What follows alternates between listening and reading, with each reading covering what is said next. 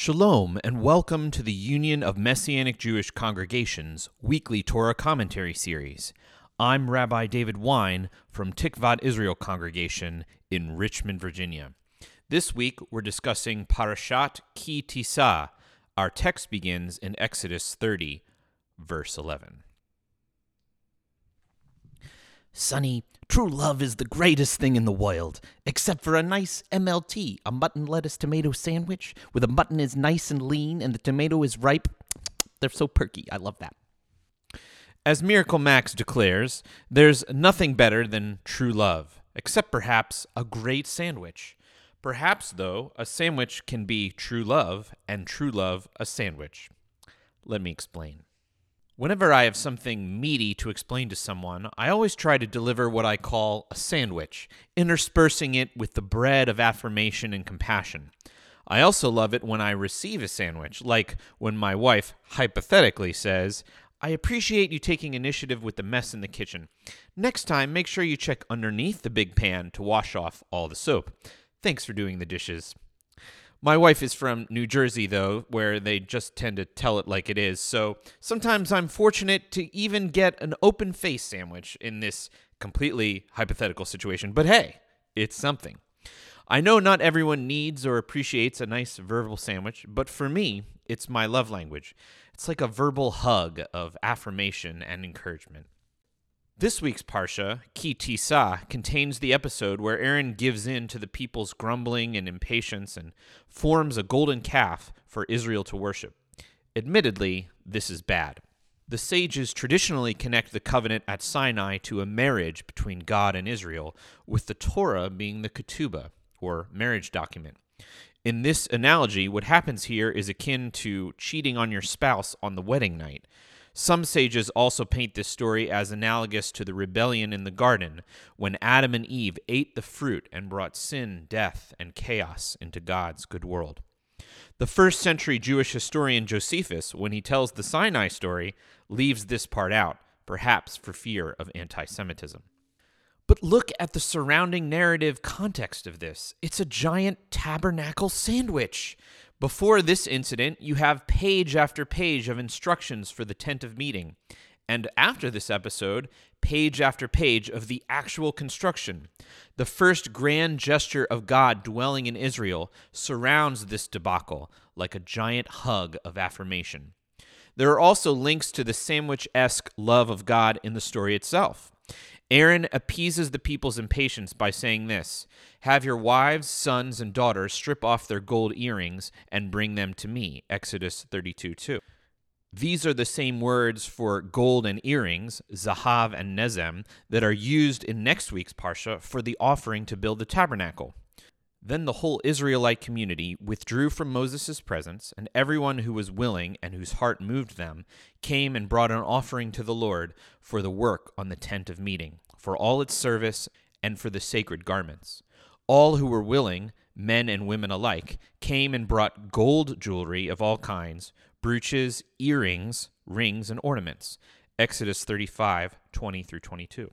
In this case, we see the redemptive opposite of the golden calf blunder, folks contributing from the same gold earrings to build a tabernacle so that God can dwell among Israel with his people.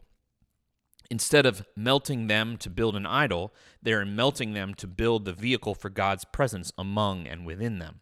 The same word for gold and a similar Hebrew word for ring are used later in the actual instruction and construction for the tabernacle, for the curtains to be held together. This, too, is a callback to the golden calf in a restorative way. So the very thing that was used for idolatry is now used to draw them near to God. Furthermore, the presence of the tabernacle sandwich indicates that God's response to our rebellion is actually the opposite of what we expect and deserve. When we fail, God draws near. When the first humans eat the forbidden fruit, God responds by pursuing them, asking Adam, "Where are you?" and covering them up with animal skins. The scriptures surrounding this week's Parsha are composed in this way. 1. Plans for God to dwell among Israel. 2. Golden calf. And 3. God directs Moses and Israel to actually follow these plans and get to building.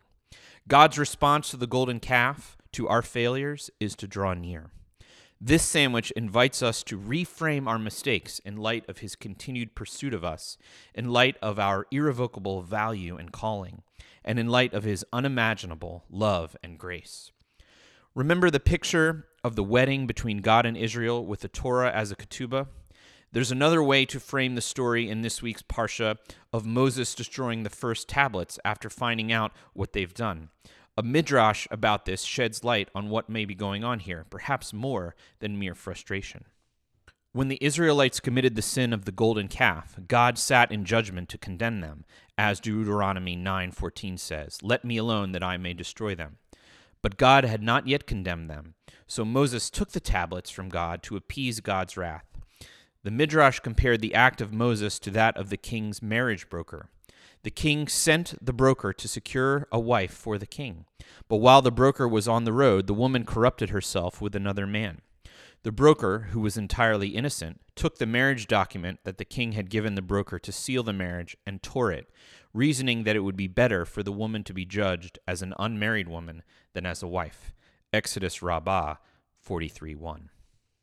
In other words, we can view Moses destroying the tablets, like tearing up the marriage document, as an act of mercy.